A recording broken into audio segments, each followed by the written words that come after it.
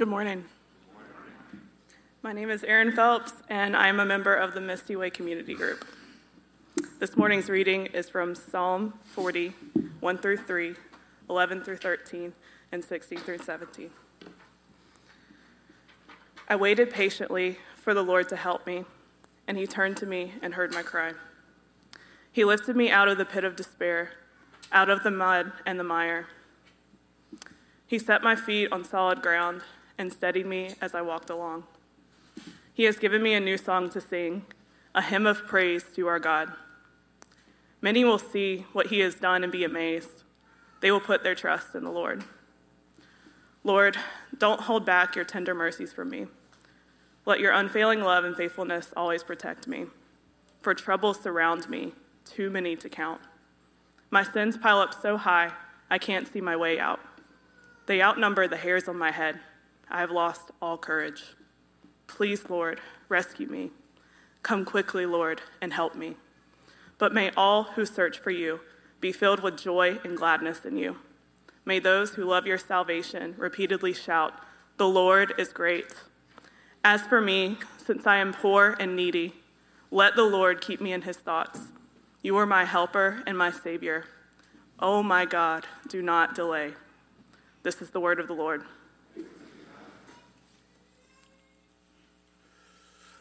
Good morning again. I'm Howard Brown, the pastor of Christ Central Church, and we continue on a broken prayer journey through the scriptures, and something that was a central theme during my sabbatical: redeveloping, rebuilding, and relearning a devotional and prayer life. Spending time with the Lord is what I'm talking about, right? Spending time with the Lord while spending time with others, seeking him and hearing from him in quiet and committed ways. And needless to say, it was and has not been easy for me, as with most people. Last week we saw from the Isaiah passage we looked at that when we come in contact and relationship with a sovereign, holy, holy, holy God, as the text said, that we can feel stuck in the weight and strain of shame, fear, and guilt. This week we will journey into that a little bit more. You know, the Psalms, if you didn't know, are always a good place to look for guidance, for prayer, and intimate relationship with God stuff. I mean, you can just open it, put your finger down, and you're going to find something there in that area, right? And there are three things that my and our prayer lives have in common with what we see here in this Psalm 40. That first, our prayer devotional journey is muddy, often muddy to us. But, secondly, it is a clear path to the Lord. Muddy to us, clear path to him. Now, let me be completely upfront with you as we do topical sermons. And I just want to, because it's just my training, it's just something that bugs me. I am exegetically backing into these passages, looking for a proper space for some of what I know many of you have experienced in your prayer lives, especially for me this past sabbatical season. It is something I usually stay away from because I don't want to teach or lead you into bad habits of trying to find the scripture that fits your experience instead of vice versa. But I realized that, guess what? I've been doing this a while now. So let me just say, as my homiletics professor told me, you young theologians and Bible students and seminarians, stay away from doing this for a while, right? So I'm asking you just to trust me as we, kind of cherry pick certain scriptures. And enough, trust me that I've done enough study to not read too much into the text from my experience. And so as we go through, I won't exhaust everything in the text. You're going to see things like, why do you talk about that? Look at that. And wow, right? That's good. But I'm not going to be able to pull everything out right now. But we will later possibly pull out a lot of it later. But I am focusing on the lines of the psalm for the purpose and purposes of our Broken Prayer Journey sermon series. With that said, Many think that this psalm that was written thousands of years ago, when either future or present King David, that it was written when he was on one of his running away from danger times, right? There were a couple times where he was king, something happened, he ran into the wilderness. There was a time before he was king, somebody wanted to kill him, he ran into the wilderness. And so we see him living out in the wilderness and not in the royal palace and not up in the Holy Land, out there in the wild, wild east. Right? He was having church in the wild, right? And like him, you and I out here just in a normal work week, and just normally living in the regular and irregular churn of family and errands, or even in the dedicated time of a sabbatical. Oh, everything's there, going hiking, free time, right? You will discover that this journey of meditation and prayer and time seeking the Lord for answers and help or righteousness or justice and mercy, whatever it may be that you're calling God for, is muddy to us, as it is filled with noisy adversity. The psalm is a caption, if you will, of a time that God delivered David, or whoever this was, from a real dilemma of circumstance, mind, and soul. But look at where God found him and where he found God. Let's look at that first. Look at verse 2 here. And I'm reading from a New Living Translation. It says here, he lifted me from where? Out of the pit of despair, out of the mud and mire. And then another time after verse 2, when he gets in trouble again, verse 12, if you look at your reading there, it says, for troubles surround me, too many to count. My sin piles up so high, I can't see my way out. They outnumber the hairs on my head. I have lost all courage. Right? Now, upon deeper investigation, the pit of despair literally means the pit of roaring, like lion. Sorry, my mouth can't say certain words. As in the sound of roaring waters coming to drown you. It means noise. The noise of condemnation. And this is the word they use here, the noise of the host, the hordes, the noise of bugs around a dead body, locusts coming to eat all your crops, coming, the sound of killer bees to attack you, hosts are circling around. What is described here could be a multitude of outside situations parallel to that in the life of believers, in a life of anyone trying to pray to God. The noise, right? You ever been quiet before the Lord? It's the noise of spiritual attack maybe, or all kind of thoughts and people and places and circumstances and situations. The sound of loneliness for some of you is incredibly loud, and abandonment that circles around your mind and heart. And combined with that, what he more directly describes as the mud and clay and mire. Some people think that this is a clay pot with mud in the bottom that they used to imprison people in, right? I think, if you look at the natural words that are used here, he fell down into a crevice or a pit and it had mud in the bottom. But it was all designed to, what he's talking about is whether you're being in prison, it is an incapacitation of you. Or the writer, there's no grabbing point, no way to climb out because your feet are held down. And you can't see, as he says in verse 12, you can't see a place to go from there. It's a judgment, right? Feels like because of the reference to the clay pot that they put people in to die who've done wrong or to punish them for a few days, right? It's a solitary confinement. It's a judgment, a guilt, just or unjust. It's imprisonment. And the writer here says that his life is stuck and surrounded by noise. Not just up to his neck in it, but verse 12 implies it is over his head. He is in way over his head. And this is what I discovered when I started praying. Oh my goodness, this prayer thing, this relationship relationship with God thing, this meditation thing, this Christian walk thing, I am way in over my head. But way over their head in what? Verse 12 tells us. My sin. My sinful thoughts. My words. My sinful history, my lack of trust, my failure to pray in the past, right? I thought when I was going on sabbatical, I'll just jump in. Woohoo! No. My serious rejection of you for years, Lord, that stuff got me unable now to perceive, see, or make you out, to seek hope, to speak, to feel like I'm even being heard. I'm just in this clay and mud feeling like I'm straight talking to myself. In the Low Country, where I'm from, along the creeks and rivers, you have this mud called pluff mud. Some of you may be aware of it or familiar with it. And it is one step removed from quicksand.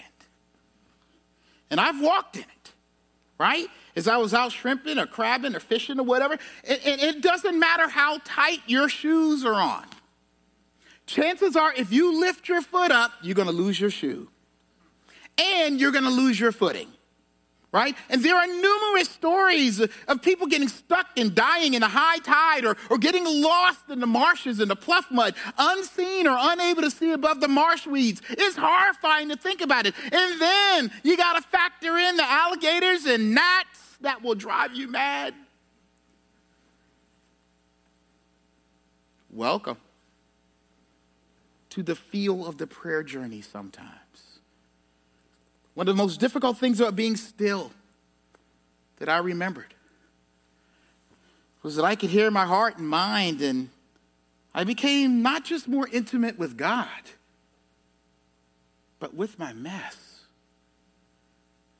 And prayer and quiet time sometimes became a torment of ideas, fighting off the horde of busy thoughts with the waves of despair and what I had been going through, and sinful thoughts too, and daydreaming. And it was bad and hard for me because I spent so much of my life saving my own life and listening to the world and not seeking the Lord, that when I got stuck there and asked to go there, hey, go away, meditate, pray, right? All I could hear and feel was the noise of the horde. All I could see and feel was a muddiness of my sin. And like the psalmist, I couldn't see or take courage in what I was doing or believe in God's faithfulness. I couldn't see or hear from God. The noise was louder than he was. It was louder than even the sound of my prayers. You ever start praying and then you end up talking about something else? I mean, I know I live on the manic side of things, y'all. But sometimes I'm praying, blah, blah, blah, blah, blah. And then at the end of the prayer, right? Like not even the end. In the middle of it, I'm like, yeah, I need to go to IKEA to get,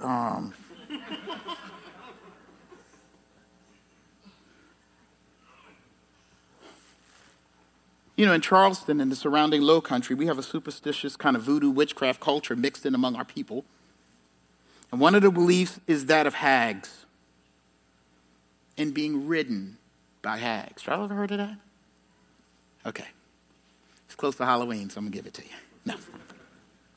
A hag is a supernatural being or person who has the ability to astral project, right? Or it's an evil spirit that has come to suffocate you in your sleep, right? Or just to sit on you, to oppress you, to burden you. Sometimes there are evil spiritual forces weighing and sitting on you and surrounding you. And I felt that kind of stuff when I retreated to prayer and got still and quiet and intimate with my own soul. My prayer life felt suffocated.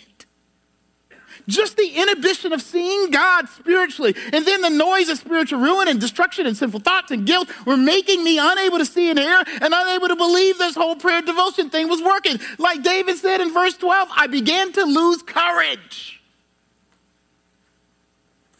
And if you're human, and you are, let me go ahead and let you know. This is par for the journey. Oh, when I come to Christianity to be so clear, clearly muddy.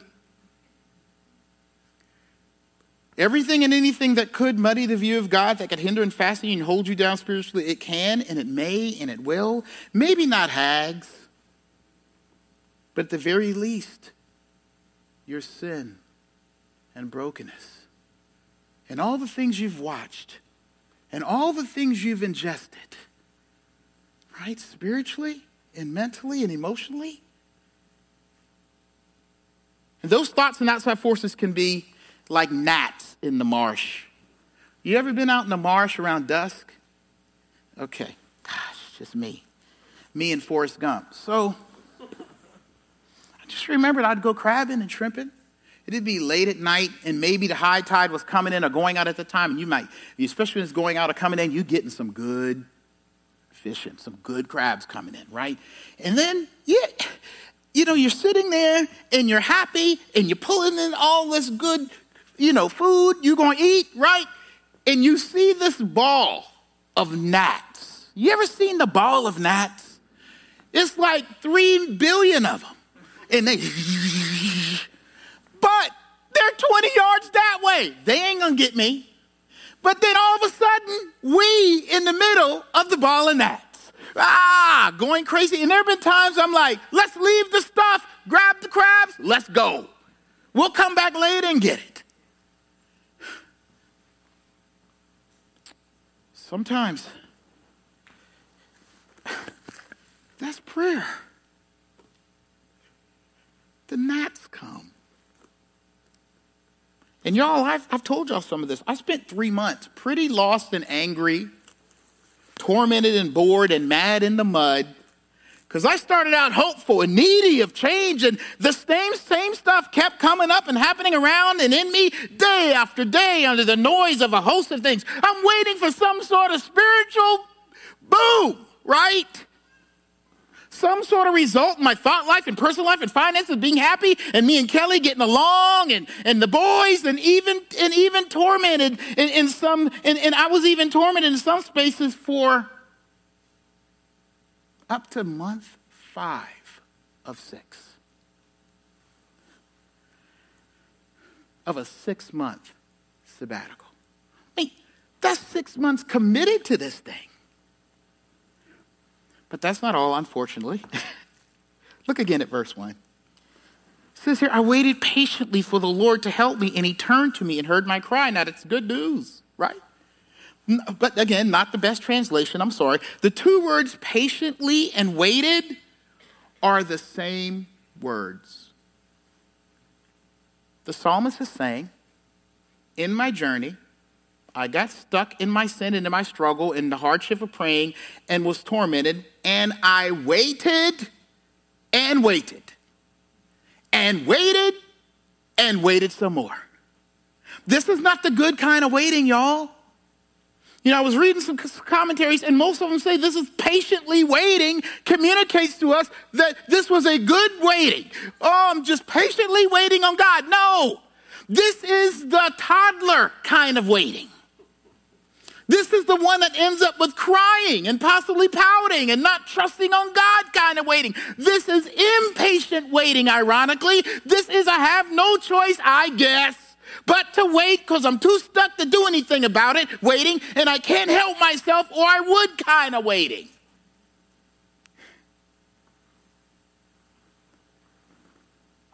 Some of us won't go or get into that prayer journey or posture because it takes too long.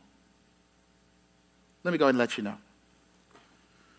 Oh, gosh, I just wish, sometimes I wish I could just, preach one of them, I don't know, fast-growing churches sermons, right?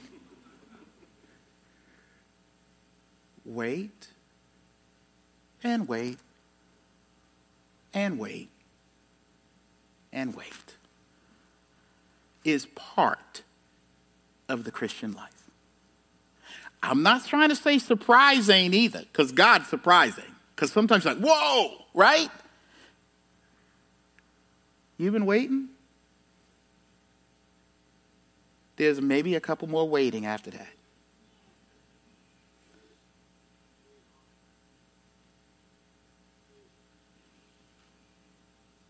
And as often in the space of prayer times and quiet devotions not living up to the hype when the most sinister and evil and tormenting noises come, stuff that says, this ain't working. You've been praying for this for years. Sometimes I leave the prayer, y'all. Oh, Lord, I pray for, me and Kelly getting along. Help me not to say blah, blah, blah, right? Blah, blah, blah, right? Lord, I pray for it, right? What's wrong? Wait. There's more waiting. All of that stuff puts a darkness that most of us turn away from to something or someone else, because after waiting and then waiting in, prayer feels like it's just sadistic. Why would you put yourself in that position? Talking to the walls or talking to the ceiling.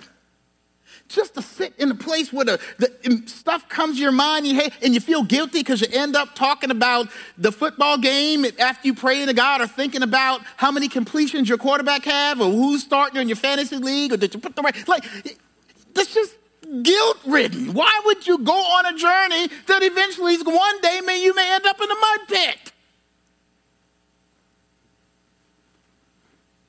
But the writer here encouraged us with this, that while our prayer journey is often muddy to us, it is a clear path to the Lord. It is normal in considering who and how we are to feel impatient and apathetic and not as engaged in praying and devotional time. I'm not doing that. I'm not going to bore myself. I'm not going to waste my time, right? If God want to do something, he'll do it. And we just walk away, right? And then, I don't know if you see it, because you can't see the whole psalm here because I took parts out. But verse 1 through 3 is the first time the person in the psalm prays to God. And they do get some help and hope. Talk about, I got a new song. Thank you, Lord. And then look at verse 12, right? It says, for troubles surround me, too many to count. My sins pile up so high, I can't see my way out. They outnumber the hairs on my head. I have lost all courage. Why are there two back-to-back prayers of deliverance? Is he doubling down on how good it felt to be delivered by God? No. He's in trouble again. You see, when it says that God put his feet on solid ground back in verse 3 or 2, it means God put him back from where he fell in the first place. You know what that rock means? God put him back on the cliff, on a ledge, on the twisty path. And he strengthened his legs to do what? Face another part of the journey, to possibly come into another muddy spot in their lives, to engage in prayer, journey of ups and downs again, to need to be delivered and have God meet them again. The first place I went on my sabbatical was St. Christopher's Retreat Center on Seabrook Island outside of Charleston. Because of COVID and all that, I was one of the few people there. And I liked it. It was nice and quiet, but it was rough being alone. Couldn't sleep great.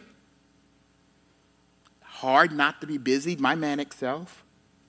And then I had a real emotional spiritual high. They have this, one of the priests that works there wrote a prayer journey book that takes you on a path around the premises, and it's called the Cross Path, and there's crosses in the ground, and there's crosses in the old window pane of the old church. And I was like, when I looked at it, I'm like, this corny, I'm not going to do it, right? Because I'm going to do it, and nothing's going to happen. I'm going to be mad, and I don't know what I'm going to do, right? I did it. Did the little prayers, kneeled down, did the whole thing. And God touched me. Something happened. There was a flood of the Holy Spirit into my heart. There was an experience of God's grace.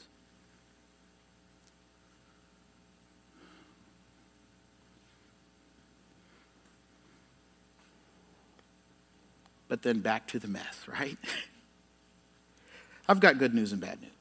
Not only from my life, but from the Bible. It is right in front of you, right? There is no end to muddy and cliffhanging in prayer devotional life. The Bible is teaching that if you're on a journey, that it is only terminal when we cross over into the next life outside of the body. That's why it's called a broken prayer journey. Sometimes the pathway will not have stones that you can see or mark paths or warning signs. And of course, you and I won't follow all of them, even if God gave you a clear path. Oh, you know how we always say, if I pray and I hear a voice, it'll change my life? No, it won't. Howard, do this. All right, I heard God, I'm changed. Go right out there the next moment. That wasn't God, right?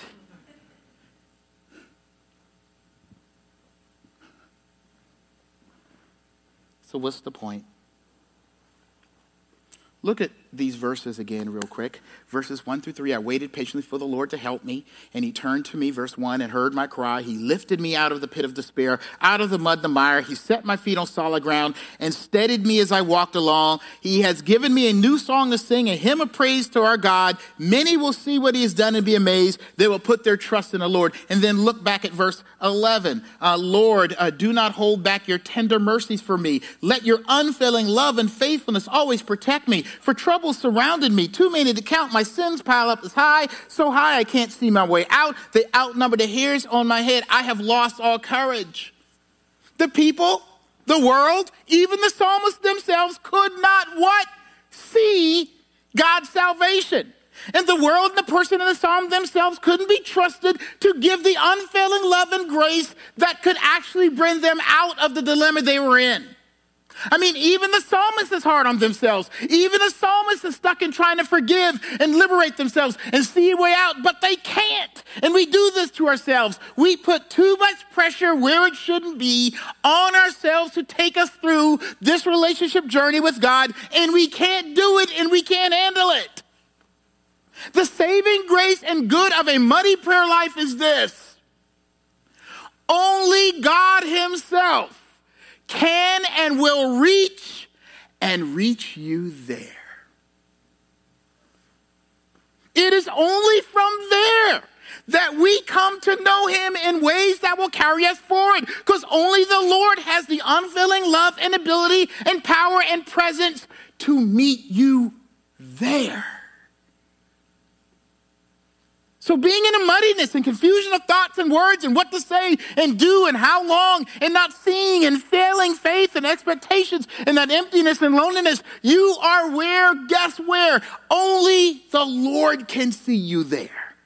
When we are in the mud, we are clear to him as clearly needing his love and grace and hand. I'm not saying that it's good or feels good to be lost in your prayer life or communication or quiet time or intimacy or connection with God. It is not good. You are not good. But God is good to be the only voice of hope there. God is not found in the darkness, but God finds, seeks, and reaches us in our darkness. I love this word here in verse 1 when it says God turned to him and heard his cry. The word turn actually means that God twisted himself. That God cavorted, like he supernaturally turned toward and hears his cry. And going back to verse 11, that word here, heard, means obey. God obeyed his own love for people caught in the darkness. He hears their voice and turns in obedience, what? To his own goodness.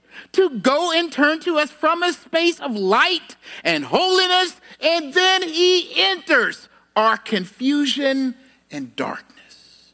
No one does that. No one twists in their holiness and good beneficial place of space for broken people. But the Lord does. And I'm going to go out on a limb and say, in that devotional muddy place, you are only going to eventually, after possibly waiting and waiting, you're only going to be found by a God who has made a way. Who has found a way through and in the darkness to get to you, to hear and reach you and me. And we thought that the crazy, busy, drifting, doubtful, whining, impatient mind was leading us out when the Lord was using it as a way into our lives. He was using it to get into the dark spaces and depths and places of our hearts and into our world. My mom could be described. She's gone on to be with the Lord now. It's been 10 years or so. My mom was what many would describe as a holy roller. She went through stages in her life where she wouldn't watch TV. She would just stay up in her room praying and journaling. I got some of those journals. Incredible. We barely saw her some days. But one day she was up in that quiet room and she could hear a faint voice. Right? And very faint, crawling out. Help me. Help me. Coming from the distance, as she went outside towards the docks at the end of our cul-de-sac, and she could hear the voice that much better. Help me! Turns out an older man was out walking on a dock and fell off into the pluff mud that we talked about and was there for hours. And the nighttime was not even an hour away. He said that the water rising, that with the water rising, that was his last effort after crying all day. He was tired and bitten by mosquitoes. Hear me. From his holy and quiet place, the Lord alone in his holiness can hear us and find us. On the shaky path we walk in the mud and mire of our spiritual lives, our world is awash with noise and selfishness, but he alone has put himself in a position to listen and hear and incline, to twist his ear to hear us, even if we can't hear or see where we are. He, the Lord, alone can reach and understands our dilemma. Look at verse 17 with me, please. As for me, since I am poor and needy, let the Lord keep me in his thoughts. You are my helper and my Savior. Oh, my God, do not delay. You know what I discovered, y'all, from this psalm?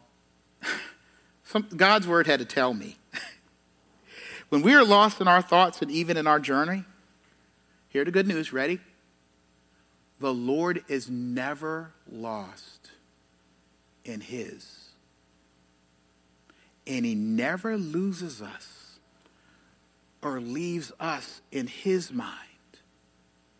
The psalmist says, let me stay in your thoughts, God. Prayer is not primarily an affirmation that we are thinking rightly and constantly about the Lord, even when you're drifting, thinking about what to get from Target in your prayer time. He is always and rightly thinking on you. When the psalm says that the Lord heard his cry in verse 1, it's not just hearing. That word means understanding. It's being clear on the situation or circumstance. God can look into our minds and hearts and out into our world and clearly see hope and love and goodness in it to be worked out in and for you and me. When you can't keep your mind stayed on Jesus and seeing him in prayer, your mind drifting and fighting to stay faithfully focused, here is the hope the psalmist is saying. His thoughts and mine, the divine and loving, merciful God, got his mind straight and sure about you and me, and that is the thing that keeps us able to go on. And prayer says, I have to believe in his mind and not mine. You know what I like about the Psalms? They are communal. The psalmist says he put a new song in my mouth, and in verse 3 it says, now you can see what God has done and join me in it because of what God has done. Do you know the one who sang this psalm for all times? It was the Lord Jesus. The reason the Lord understands and sees our prayer struggles is that when Jesus came, when he was crucified for sinners, he was put in the mud to free us. On the cross, he was unable to see the saving face of God so that we would. He not only twisted himself answering our cries, but he twisted himself to experience what we do in the depths and darkness of our sin. He stood in our place, and now we do stand in his. And the Bible says that he was in the mud pit of the darkest and most tormenting hell, but rose again on the third day, quickened and saved by the Spirit of God. And now, as verse 3 says, when we see what God has done through Jesus, we can believe and be amazed by his love and cry and wait again and again in his righteous name, where the love of God cannot help but incline his ear and answer us when we are struggling and weighing and praying. That's why when we are stuck and unclear, nagged and hagged, we cry in the name of Jesus, our Savior. The psalmist says this, as for me, since I am poor and needy, let the Lord keep me in his thoughts. Lord, you are my helper and my Savior. Oh God, do not delay. Because to the Lord, y'all, we in our prayer journey are as clear as mud to him. Let's pray. Heavenly Father, we thank you that